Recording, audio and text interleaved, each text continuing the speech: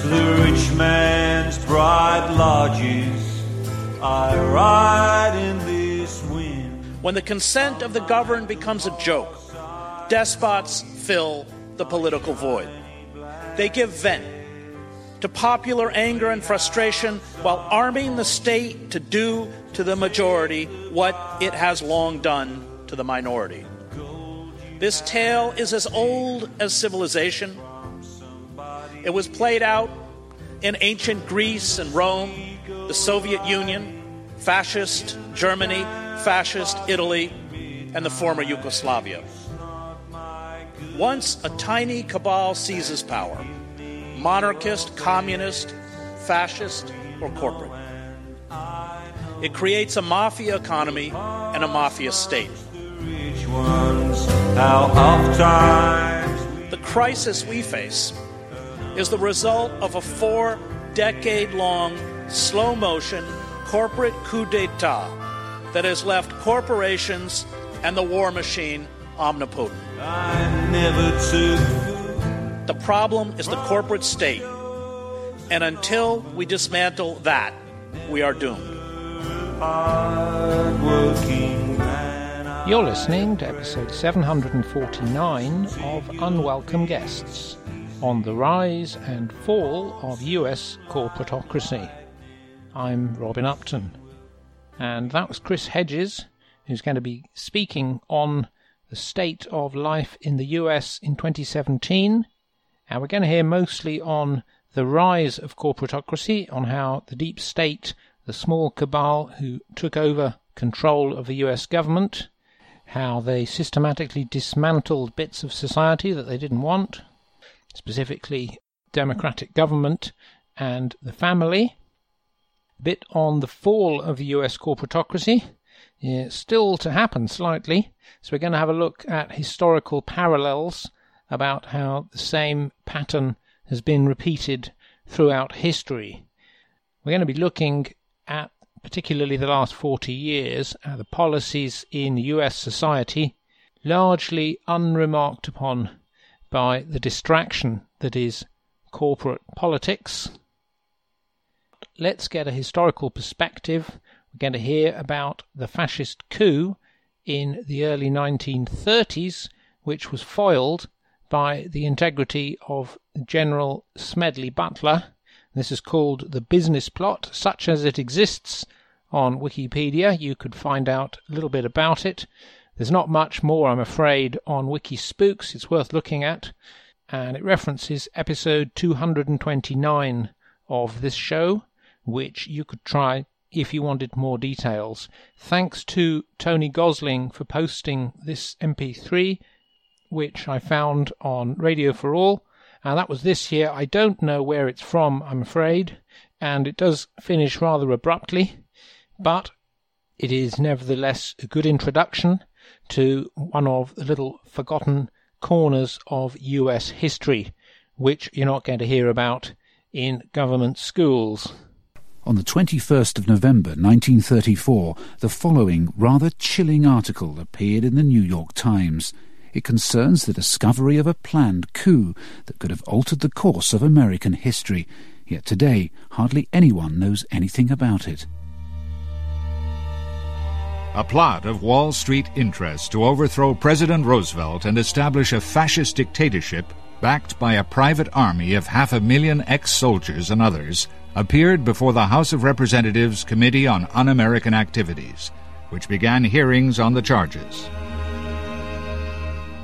If these long-forgotten accounts can be relied on, I seem to be looking at an attempt to set up a fascist government in the land of the free.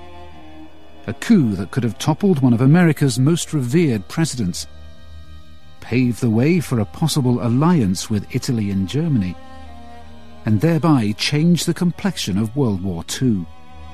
Fascism was seen as an example to be learned from, because it seemed like a quick fix. All you needed to do was get people to shape up. You could have had a handful of the wealthiest people in the United States found guilty of treason and sentenced to death.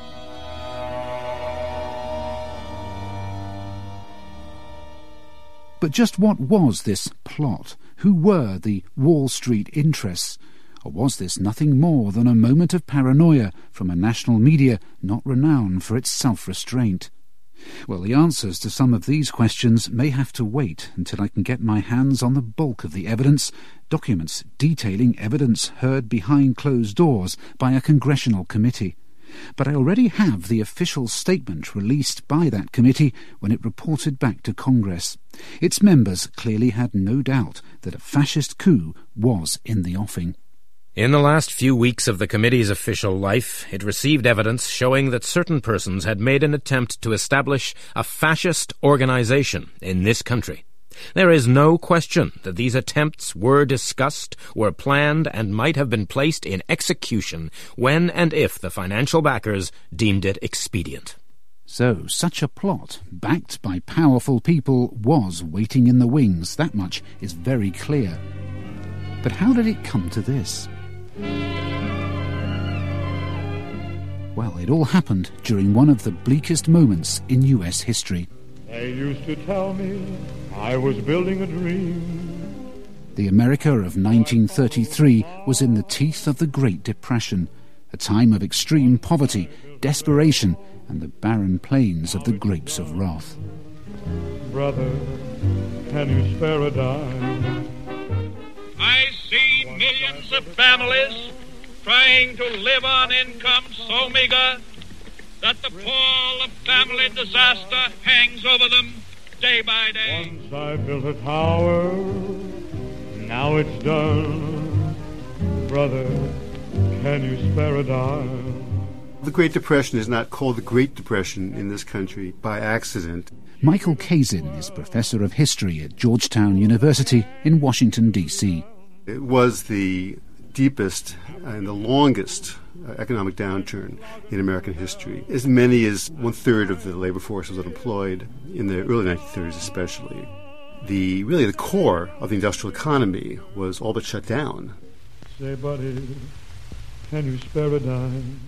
All of this added to a sense that American society was coming apart, not just the economy. People no longer had much faith in the authorities at any level, economic or political. Yet the image of those days we've been left with is not social unrest, fascism and treasonous plots, but one of dignified suffering and resilient faith in the American dream. No one illustrated that better than President Franklin D. Roosevelt, whose New Deal reforms promised jobs, pride and fresh hope to ordinary Americans. I, Franklin Delano Roosevelt, do solemnly swear that I will faithfully execute the office of President of the United States and will, to the best of my ability, preserve, protect, and defend the Constitution of the United States. So help me God. FDR's New Deal policies brought an increase in public work programs, more help for the poor, and the removal of the dollar from the gold standard. Yet while history remembers FDR as a visionary saviour in America's hour of need, some at the time saw him in a very different light. There were major elements in the business community that hated Roosevelt, and they hated Roosevelt out of all proportion to the scale of the measures that he had actually brought in. Professor Tony Badger is Master of Clare College, Cambridge, and author of several books on Roosevelt's New Deal. These were businessmen who essentially thought that Roosevelt was putting America on the wrong road in a big way in 1933, and that it was setting the federal government up as a sort of arbiter and enforcer and intervener in the American economy in a way that they were deeply afraid of. Such powerful enemies had been made within 100 days of FDR taking office in 1933. The businessmen were also aware that out in the country there were demagogues who were making really popular, apparently radical-sounding appeals, and they were always worried that Roosevelt was unleashing these forces, would encourage these, what they thought of as crackpots, to wreak havoc. The right wing in America wasn't going to sit back and let this happen. Although its members were a curious alliance of rich and poor, north and south, they were united by one central concern. America was changing in a way they didn't like. Professor Kazin. The idea that the government would create jobs, the idea that these jobs would be given to all religious groups and all racial groups was very threatening. And so a lot of people who didn't like what Roosevelt seemed to be doing with the government didn't like it, partly because the very people who were cheering Roosevelt were people who this still majority of white Protestant Americans believed should not have any power at all in government, should be subservient. American society was fracturing along racial lines as well as political ones, and the right was sensing a new power. There were insurgencies we could call sort of proto-fascist. Groups called the Silver Legion, the Silver Shirts, the Black Legion. Most of these groups were continuing some of the themes of the Ku Klux Klan. And these groups often carried out vigilante violence against Catholic workers, black workers in some of the factories in the North. These groups had great aspirations to become much larger than they were. Some of them had aspirations to imitate what had happened in Italy and was happening in Germany. It's into this world that the plot to overthrow FDR was born. But who was going to lead it, and how did they think they'd get away with it?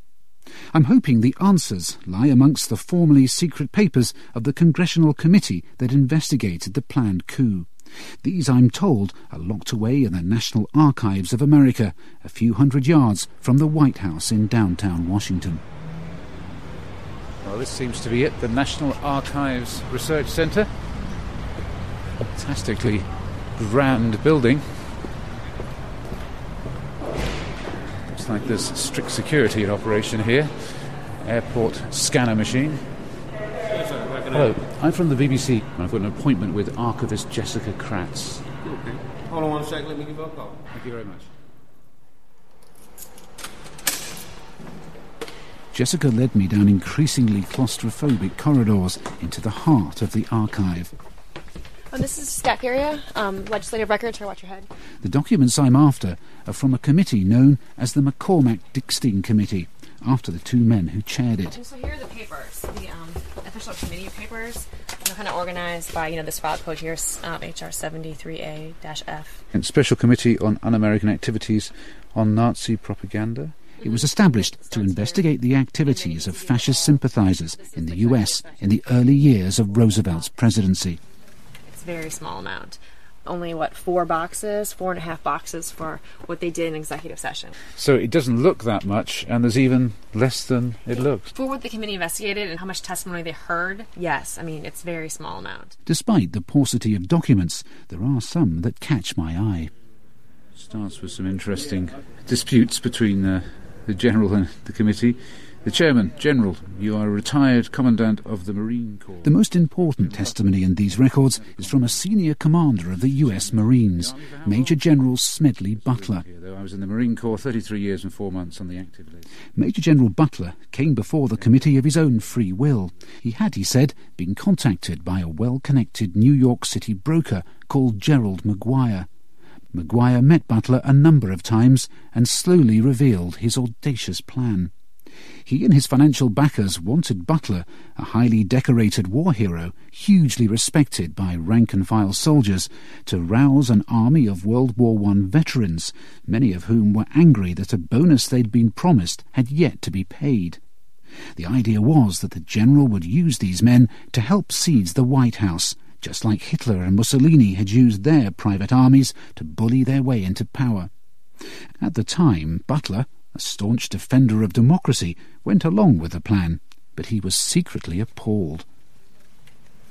Inside the National Archives, I was joined by writer John Buchanan, who has made a study of right-wing America in the 1930s. These super wealthy capitalists essentially wanted to pose such a threat to Roosevelt that he would basically step aside.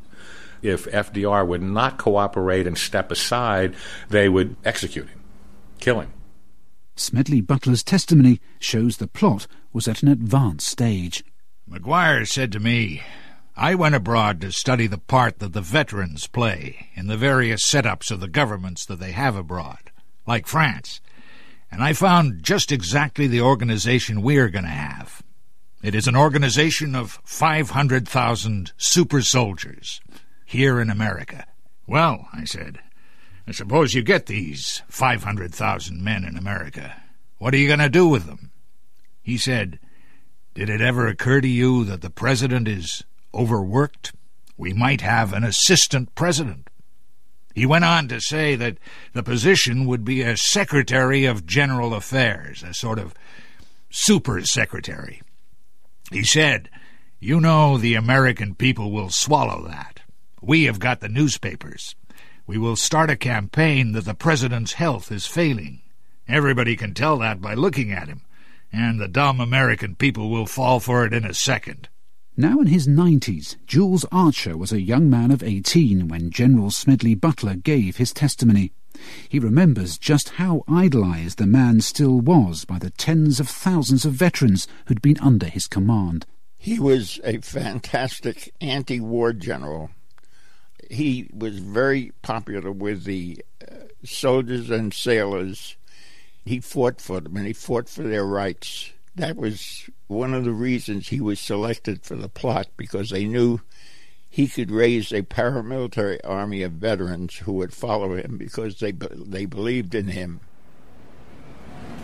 It was here at the Association of the Bar in central New York City, just a stone's throw from Wall Street, that the case against the plotters came to a head. The chief witness, Major General Smedley Butler, walked up these steps, past the giant stone pillars that tower above me here, and through the rather elegant doors. Even today, all the officers on either side of me, behind the large wooden doors, are packed with people who are going through today's important legal cases. But back on Tuesday, the 20th of November, 1934, this was perhaps the most serious case the country could possibly have faced, and the room where it all took place is up several flights of stairs in what's known as the supper room. One of the most important witnesses who came here was Paul Cumley French, a journalist Smedley Butler took into his confidence after the conspirators had tried to recruit him. French had also met chief plotter Gerald Maguire at his Wall Street offices, and he recounted their conversation to the committee. "We need a fascist government in this country," he insisted, "to save the nation from the communists who want to tear it down and wreck all that we have built in America. The only men who have the patriotism to do it are the soldiers, and Smedley Butler is the ideal leader. He could organize 1 million men overnight."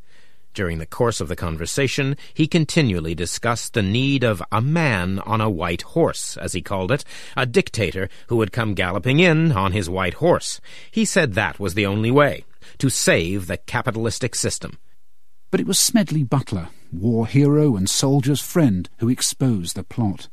He continued his meetings with Maguire until he gathered enough information on the plotters to bring the evidence before the McCormack-Dickstein Committee. But given that there were no recordings of these meetings or letters written by Maguire outlining his plans, how can we be sure that the general didn't exaggerate or even make up the whole story? Jules Archer, who went on to study the lives of Smedley Butler and Representative John McCormack, is convinced the plot was real. He remembers talking to McCormack about his time as chairman of the committee that investigated the case. McCormack was a veteran politician. He was an advisor to Roosevelt and other presidents. He had a heavy Irish accent. He told me General Smedley Butler was one of the outstanding Americans in our history.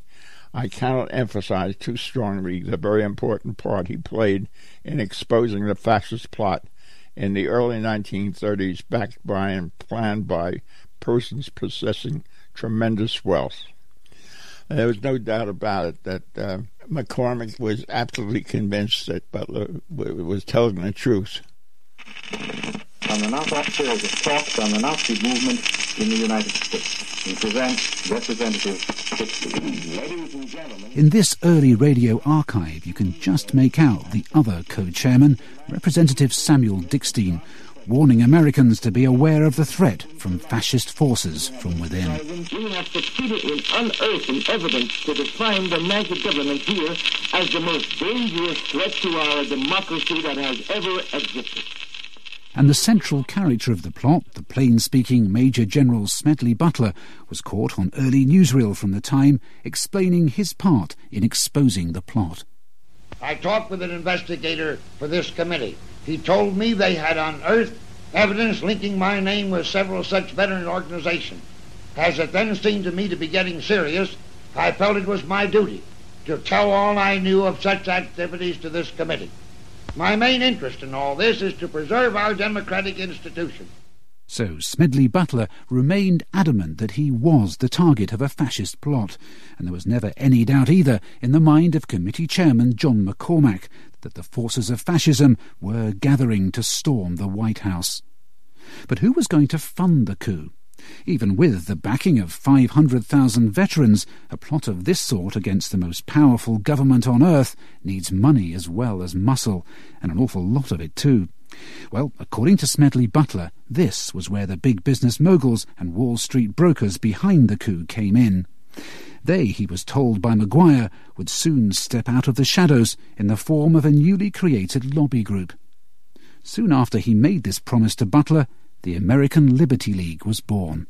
John Buchanan. Maguire said, well, you're going to see in the next few weeks in the press this organization is going to be created that's going to front for the whole thing, and we're going to stand up for the Constitution, and we're going to stand up for our troops and so on.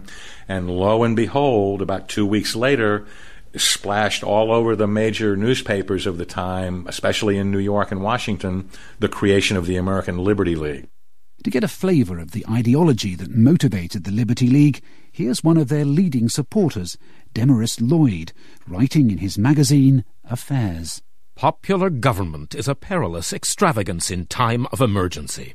The present situation is more destructive than war, and much more difficult for a popular government to handle. It is quite apparent that unless confusion is to become chaos, Congress, like a long line of unfit rulers in the past, should abdicate. It's a matter of record that the membership of the American Liberty League included some of the most famous names in business. Its benefactors read like a who's who of household products that are still familiar today. General Foods, the makers of Maxwell House coffee, Birdseye and Colgate, Heinz Foods, US Steel and car manufacturer General Motors were all supporters of the League. These are individual titans of industry, and they talk to each other and they wound each other up into ever-increasing frenzy and denunciation of the man in the White House. They become quite a fevered, conspiracy-oriented group of individuals. They are the people who go on to form the American Liberty League. The treasurer of this organisation was the broker Grayson Murphy. A little research has revealed that he was none other than the boss of the man at the centre of the plot allegations, Gerald Maguire. Later in the McCormack-Dickstein report, a shipping company called Hamburg America Line was accused of providing free passage to Germany to American journalists willing to write favourable copy on Hitler's rise to power. The company is also alleged to have brought Nazi spies and pro-fascist sympathisers into America. John Buchanan has studied this later section of the report and has discovered that one of the company's managers came from a very famous family. The thing that surprised me most was to discover in the documents that this company, Hamburg America Lines, had in fact been managed on the U.S. side at the executive level by Prescott Bush as part of a web of Nazi business interests that were all seized in late 1942 under the Trading with the Enemy Act by the U.S. Congress, and Prescott Bush is the grandfather of the sitting president of the United States. Of course, at the time, it was perfectly legal to have dealings with Hitler's Germany. Prescott Bush was not called to account for this until America entered the war. Neither was it a crime to be a member of a lobby group like the Liberty League, and I found no firm evidence that the Liberty League itself was behind the plot to overthrow their country's democratically elected president. But academics like Professor Tony Badger believes that it was, at the very least, a magnet for those with such intentions. It would always surprise me if there had been a lot of very fine-tuned planning. But the sense that the forces that might be unleashed by the New Deal pose such a threat that desperate measures might be needed does ring true. But yet again, the evidence is hard to find. You'd have thought that if there was any linking leading American industrialists of the day to a plot against the president, I'd be able to find it at the National Archives in Washington. Yet when John Buchanan and I leafed through the rather thin files there, we found no direct reference to any of these people. Though I'm now starting to wonder whether any such evidence has been removed or deliberately withheld from the records in the first place. General Butler seemed to have harboured similar suspicions. After the investigating committee published its findings, he accused its members of deliberately editing out of his testimony the names of top business people who he had linked to the plot. On the 17th of February 1935, just after the committee had published its findings, he had this to say on Radio WCAU. Like most committees, it has slaughtered the little and allowed the big to escape. The big shots weren't even called to testify. They were all mentioned in the testimony. Why was all mention of these names suppressed from the testimony? The co-chairman, Samuel Dickstein, admits that the papers were censored, but insisted that this was for a very good reason. The testimony given by General Butler was kept confidential until such time as the names of the persons who were mentioned could be checked upon and verified. This accounts for the fact that when the results of the hearings were made public, references were omitted. That argument would have seemed fair enough if names had later been checked and verified. Yet most of the senior figures implicated in General Smedley Butler's evidence were never asked to appear before the committee to answer the questions raised. Even though, had the allegations against them been found to be true, people like Irene DuPont and banker J.P. Morgan could have faced the death sentence for treason. The investigations mysteriously turn to vapor when it comes time to call them to testify. FDR's main interest was getting the New Deal passed. And so he struck a deal in which it was agreed that the plotters would walk free if Wall Street would back off of their opposition to the New Deal and let FDR do what he wanted. John Buchanan. With their cover blown, it seems likely that the plotters and their wealthy backers had little option but to accept such a deal and return to the business they knew best, making money. But what chance would such a coup have had anyway? Even with millions of dollars and 500,000 veterans at their disposal, could the plotters ever have pulled it off against the armed forces of a great power like the US? Well, according to Professor Tony Badger, back then it might not have been quite as difficult as it now seems. The American army was anything but powerful in 1933. The peacetime army had been reduced to, 130,000, scattered all over the United States. It was a depressing and soul-destroying business being an army officer in the United States in the 1920s and 1930s. So I think the sense that the American army as such was a powerful group that could have put down any trouble, it has to be seen in that context.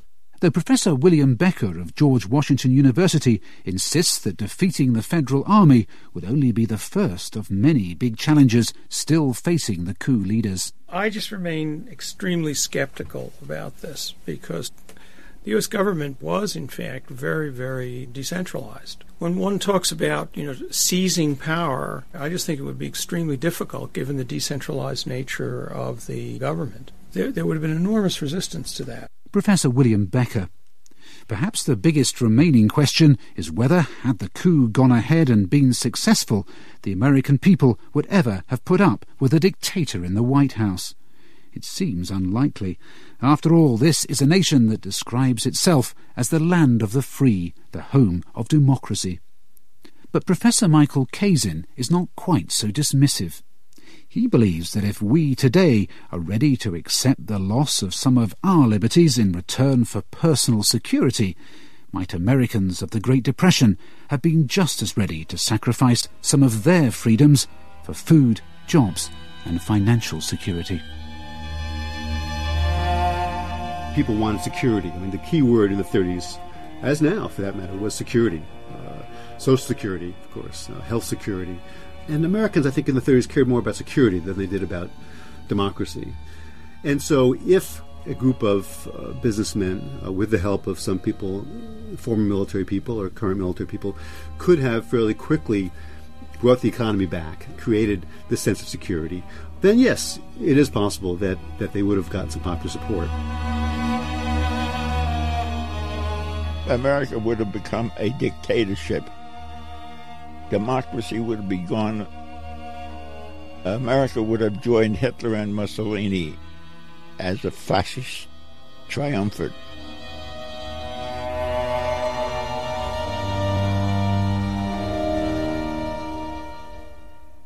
Now, we continue with Unwelcome Guests Regular. This is Chris Hedges.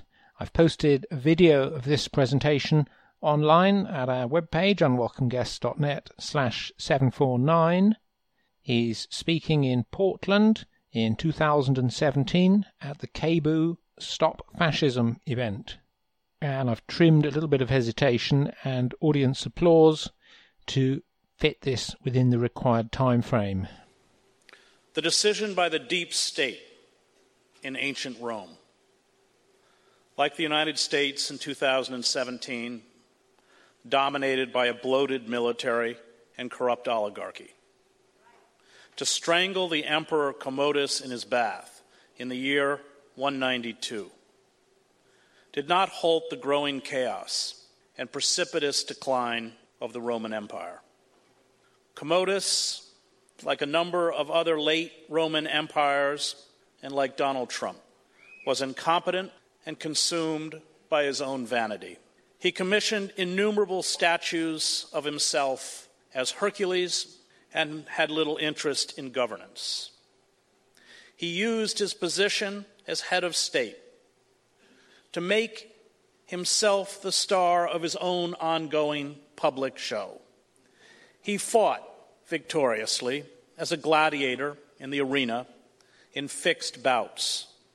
Power for Commodus, as it is for Trump, was primarily about catering to his bottomless narcissism, hedonism, and lust for wealth. He sold public offices so the ancient equivalents of Betsy DeVos and Steve Mnuchin could orchestrate a vast kleptocracy. Commodus was replaced by the reformer Pertinax, the Bernie Sanders of his day, who attempted to curb the unchecked power of the Praetorian Guards, the ancient version of the military-industrial complex. This effort saw the Praetorian Guards assassinate Pertinax after 3 months in office. The Guards then auctioned off the office of emperor to the highest bidder. The next emperor, Didius Julianus, lasted 66 days. There would be 5 emperors in 193 AD, the year after the assassination of Commodus. Trump and our decaying empire have ominous historical precedents. If the deep state replaces Trump, whose ineptitude and imbecility are embarrassing to the empire, that action will not restore our democracy any more than replacing Commodus restored the Republic to Rome. The choice is between inept fascists like Trump and competent fascists like Pence. Our republic is dead. The idiots, seeing in the decay the chance for personal advancement and profit, take over in the final days of crumbling civilizations. Idiot generals wage endless, unwinnable wars that bankrupt the nation. Idiot economists call for reducing taxes for the rich and cutting social service programs for the poor, and project economic growth on the basis of myth. Idiot industrialists poison the water, the soil, and the air, slash jobs, and depress wages. Idiot bankers gamble on self-created financial bubbles and impose crippling debt peonage on the citizens. Idiot journalists and public intellectuals pretend despotism is democracy. Idiot intelligence operatives orchestrate the overthrowing of foreign governments to create lawless enclaves that give rise to enraged fanatics. And idiot professors, experts, and specialists busy themselves with unintelligible jargon and arcane theory that buttress the policies of the rulers. Idiot entertainers and producers create lurid spectacles of sex, gore, and fantasy. There is a familiar checklist for extinction. We are ticking off every item on it. The idiots know only one word: more. They are unencumbered by common sense. They hoard wealth and resources until workers cannot make a living and the infrastructure collapses. They live in privileged compounds where they eat chocolate cake and order missile strikes. They see the state as a projection of their own vanity.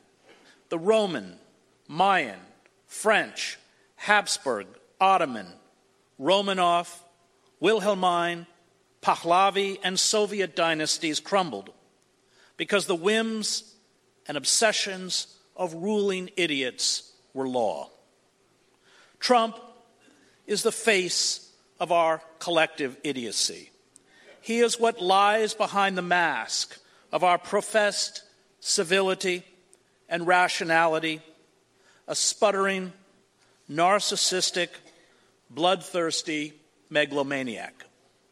This face in the past was hidden, at least to most white Americans. But with the destruction of democratic institutions and the disempowerment of the citizen, the oligarchs and the kleptocrats have become brazen. They no longer need to pretend. They steal and lie openly. They wield armies and fleets against the wretched of the earth, blithely ignore the looming catastrophe caused by global warming, and cannibalize the nation, while at night, like some monster from the Grand Guignol, the idiot-in-chief, overseeing our self-immolation, sits slack-jawed in front of a television set before opening his beautiful Twitter account. Forget the firing of James Comey, forget the paralysis in Congress, forget the inanity of a press that covers our descent into tyranny as if it were a sports contest between corporate Republicans and corporate Democrats or a reality show starring our maniacal president. Forget the noise. The crisis we face is not embodied in the public images of the politicians that run our dysfunctional government. The crisis we face is the result of a 4-decade-long, slow-motion corporate coup d'etat that has left corporations and the war machine omnipotent, turned our electoral system into legalized bribery, and elevated public figures who master the arts of entertainment and artifice. Trump is the symptom. He is not the disease. Our descent into despotism began with the pardoning of Richard Nixon, all of whose impeachable crimes are now legal, and the extrajudicial assault, including targeted assassinations and imprisonment, carried out on dissidents and radicals, especially black radicals. This assault, done in the name of law and order, put the organs of internal security, from the FBI to Homeland Security, beyond the reach of the law. It began with the creation of corporate-funded foundations and organizations that took control of the press, the courts, the universities, scientific research, and the two major political parties. It began with empowering militarized police to kill unarmed citizens and the spread of a horrendous system of mass incarceration and the death penalty. It began with the stripping away of our most basic constitutional rights: privacy, due process, habeas corpus, fair elections, and dissent. It began when big money was employed by political operatives such as Roger Stone, a close advisor to Trump, who created negative political advertisements and spread malicious gossip and false narratives, all eagerly amplified by a media devoted to profits and ratings rather than truth, to deceive the public until political debate became burlesque. The ruling elites, terrified by the mobilization of the left in the 1960s, or by what the political scientist Samuel Huntington called America's excess of democracy, built counter-institutions to delegitimize and marginalize critics of corporate capitalism and imperialism. They bought the allegiances of the two main political parties. They imposed obedience to the neoliberal ideology within academia and the press. This campaign, laid out by Lewis Powell in his 1971 memorandum titled Attack on American Free Enterprise System, was the blueprint for the creeping coup d'etat that 45 years later is complete. Our failure to defend the rights of those who are demonized and persecuted leaves us all demonized and persecuted. Our failure to demand justice for everyone leaves us all without justice. Our failure to halt the crushing of popular movements that stand unequivocally with the oppressed leaves us all oppressed. Our failure to protect our democracy leaves us without a democracy. The persecution of the radicals of 4 decades ago is not ancient history. It is the genesis of the present. It spawned the corporate coup and the machinery of state terror. We will pay for our complacency. We are trapped like rats in a cage. A con artist may be turning the electric shocks on and off, but the problem is the corporate state. And until we dismantle that, we are doomed. Racist, violent, and despotic forces have always been part of the American landscape. They have often been tolerated and empowered by the state to persecute poor people of color and dissidents. These forces are denied absolute power as long as a majority of citizens have a say in their own governance. But once citizens are locked out of government and denied a voice, power shifts into the hands of the enemies of the open society.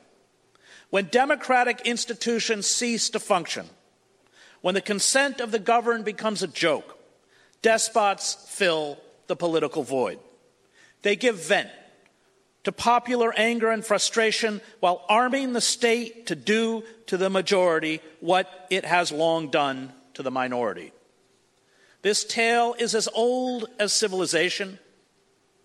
It was played out in ancient Greece and Rome, the Soviet Union, fascist Germany, fascist Italy, and the former Yugoslavia.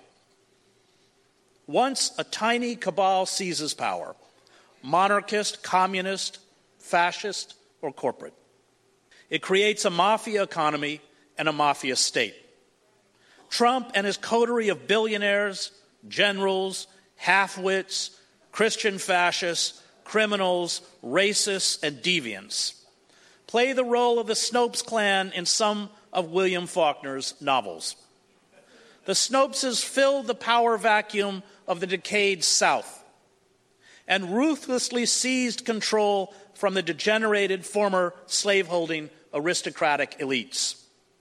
Flem Snopes and his extended family, which includes a killer, a pedophile, a bigamist, an arsonist, a mentally disabled man who copulates with a cow, and a relative who sells tickets to witness the bestiality, are fictional representations of the moral rot unleashed by unfettered capitalism.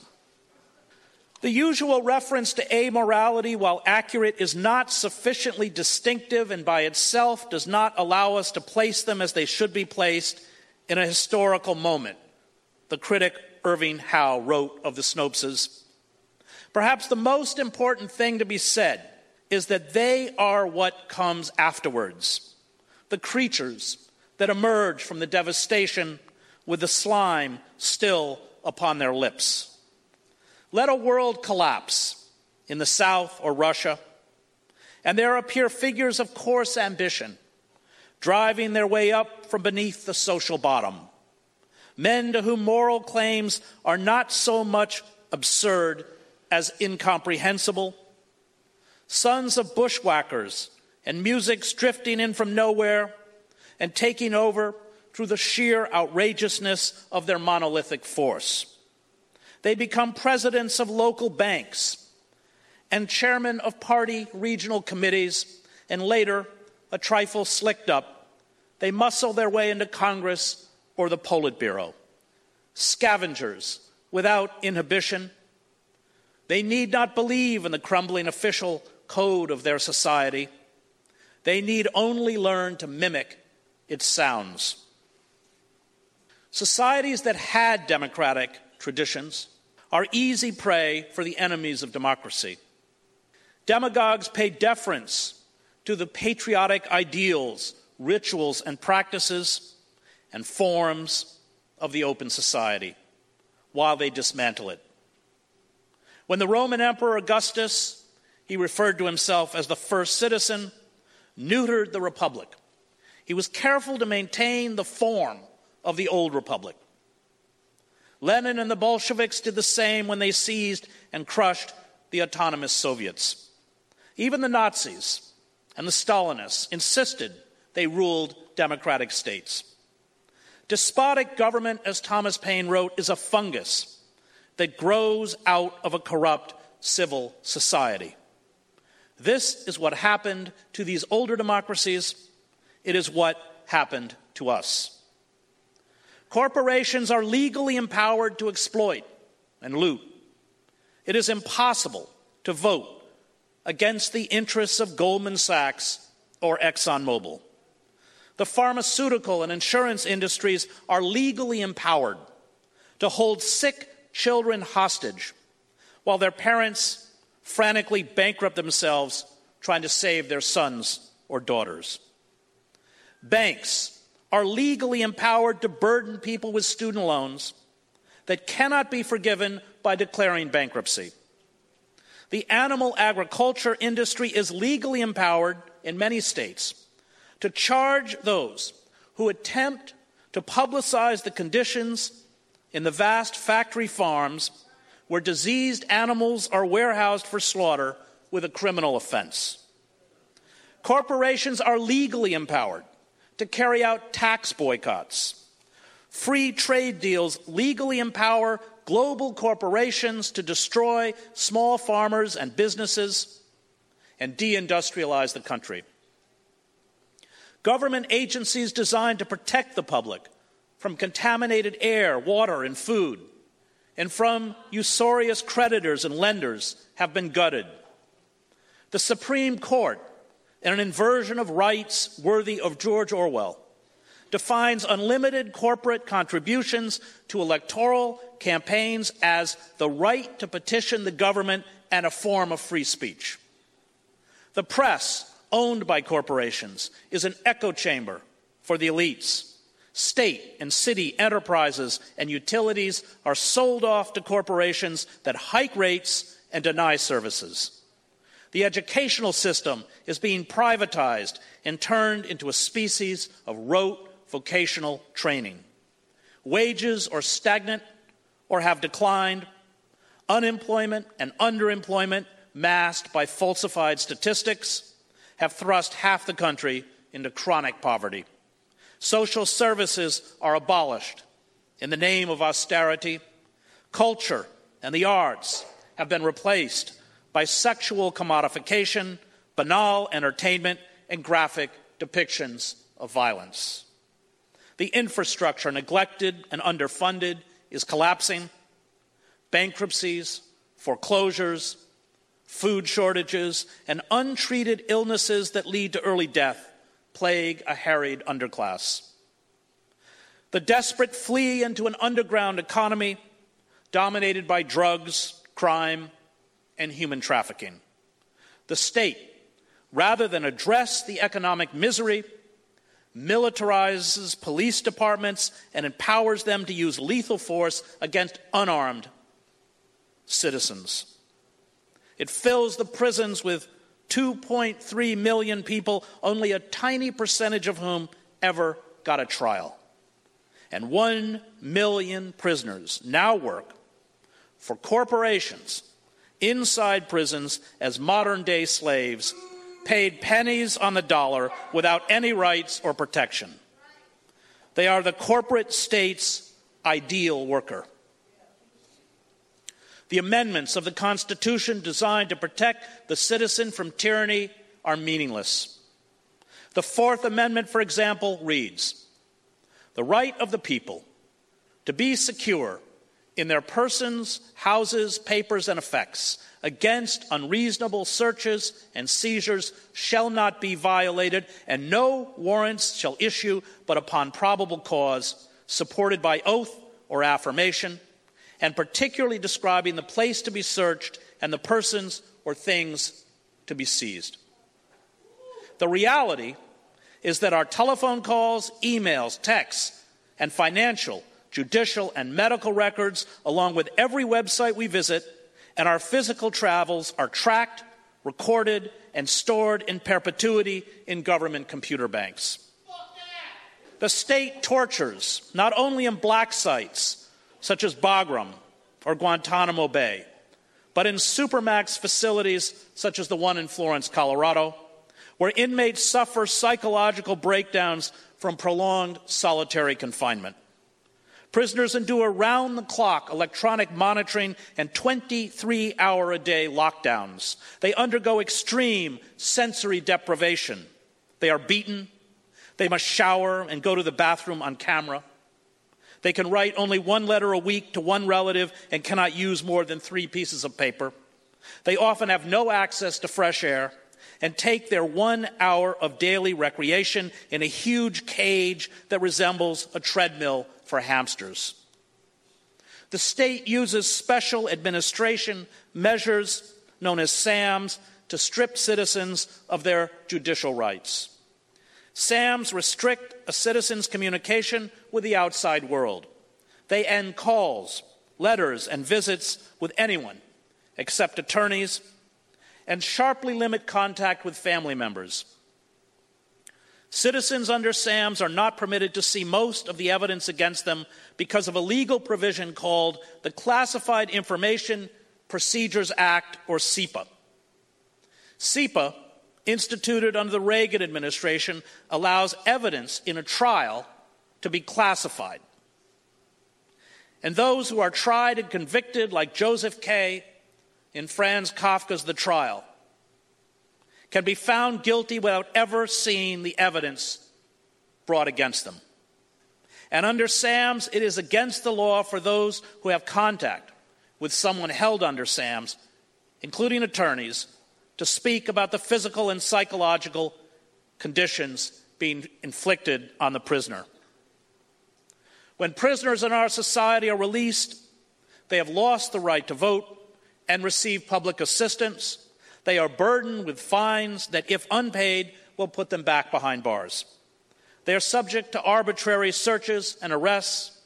They spend the rest of their lives marginalized as members of a vast criminal caste system. And that is why 76% of those released from state penitentiaries return to prison within 5 years. Our system of mass incarceration, however, is not, as critics charge, broken. It works exactly the way it is designed to work. The bodies of poor people of color do not generate money for corporations on the streets of our deindustrialized cities, but they generate $40,000 or $50,000 a year if we lock them in cages, and that is why they are there. The executive branch of government is empowered to assassinate U.S. citizens. It can call the army into the streets to quell civil unrest under Section 1021 of the National Defense Authorization Act, overturning the 1878 Posse Comitatus Act, which prohibited the military from acting as a domestic police force. The executive branch can order the military to seize U.S. citizens deemed to be terrorists or associated with terrorists, and this is called extraordinary rendition. Those seized can be denied due process and habeas corpus and held indefinitely in military facilities. Constitutionally protected statements, beliefs, and associations are now criminalized.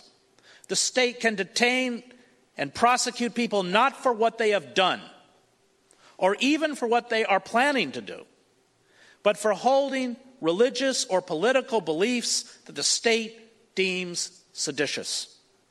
The first of those targeted have been observant Muslims, but they will not be the last. The outward forms of democratic participation, voting, competing political parties, judicial oversight, and legislation are meaningless theater. No one who lives under constant surveillance, who is subject to detention anywhere at any time, who has lost their legal rights, who cannot protect themselves from corporate exploitation, whose conversations, messages, meetings, proclivities, and habits are recorded, stored, and analyzed, can be described as free. The relationship between the state and the citizen who is watched constantly is one of master and slave, and the shackles will not be removed if Trump disappears. The dismantling of democratic institutions, places where the citizen has agency and a voice, is far graver than the ascendancy to the White House of Trump. The coup destroyed the two-party system. It destroyed labor unions. It destroyed public education. It destroyed the judiciary. It destroyed the press. It destroyed academia. It destroyed consumer and environmental protection. It destroyed our industrial base. It destroyed communities and cities. And it destroyed the lives of tens of millions of Americans, no longer able to find work that provides a living wage, cursed to live in chronic poverty, or locked in cages. Perhaps even more ominously, this coup destroyed the credibility of liberal democracy itself. Self-identified liberals such as the Clintons and Barack Obama mouthed the words of liberal democratic values while making war on these values in the service of corporate power, and this rendered these values meaningless. The revolt we see rippling across the country is a revolt not only against a corporate system that has betrayed workers, but also, for many, the tenets that define a traditional democracy. And this is very dangerous. It will allow the radical right, with or without Trump, to cement into place an Americanized fascism. The acceleration of deindustrialization by the 1970s created a crisis that forced the ruling elites to adopt a new ideology, as Sturt Hall explains in his book, Policing the Crisis. This ideology, trumpeted by a compliant media, shifted its focus from the common good to race, crime, and law and order. It told those undergoing profound economic and political change that their suffering stemmed not from corporate greed, but from a threat to national integrity. The old consensus that buttressed the programs of the New Deal and the welfare state was discredited as enabling criminal black youth, welfare queens, and social parasites. These parasites were to blame. And this opened the door to an authoritarian populism begun by Ronald Reagan and Margaret Thatcher, which supposedly championed family values, traditional morality, individual autonomy, law and order, the Christian faith, and the return of a mythical past.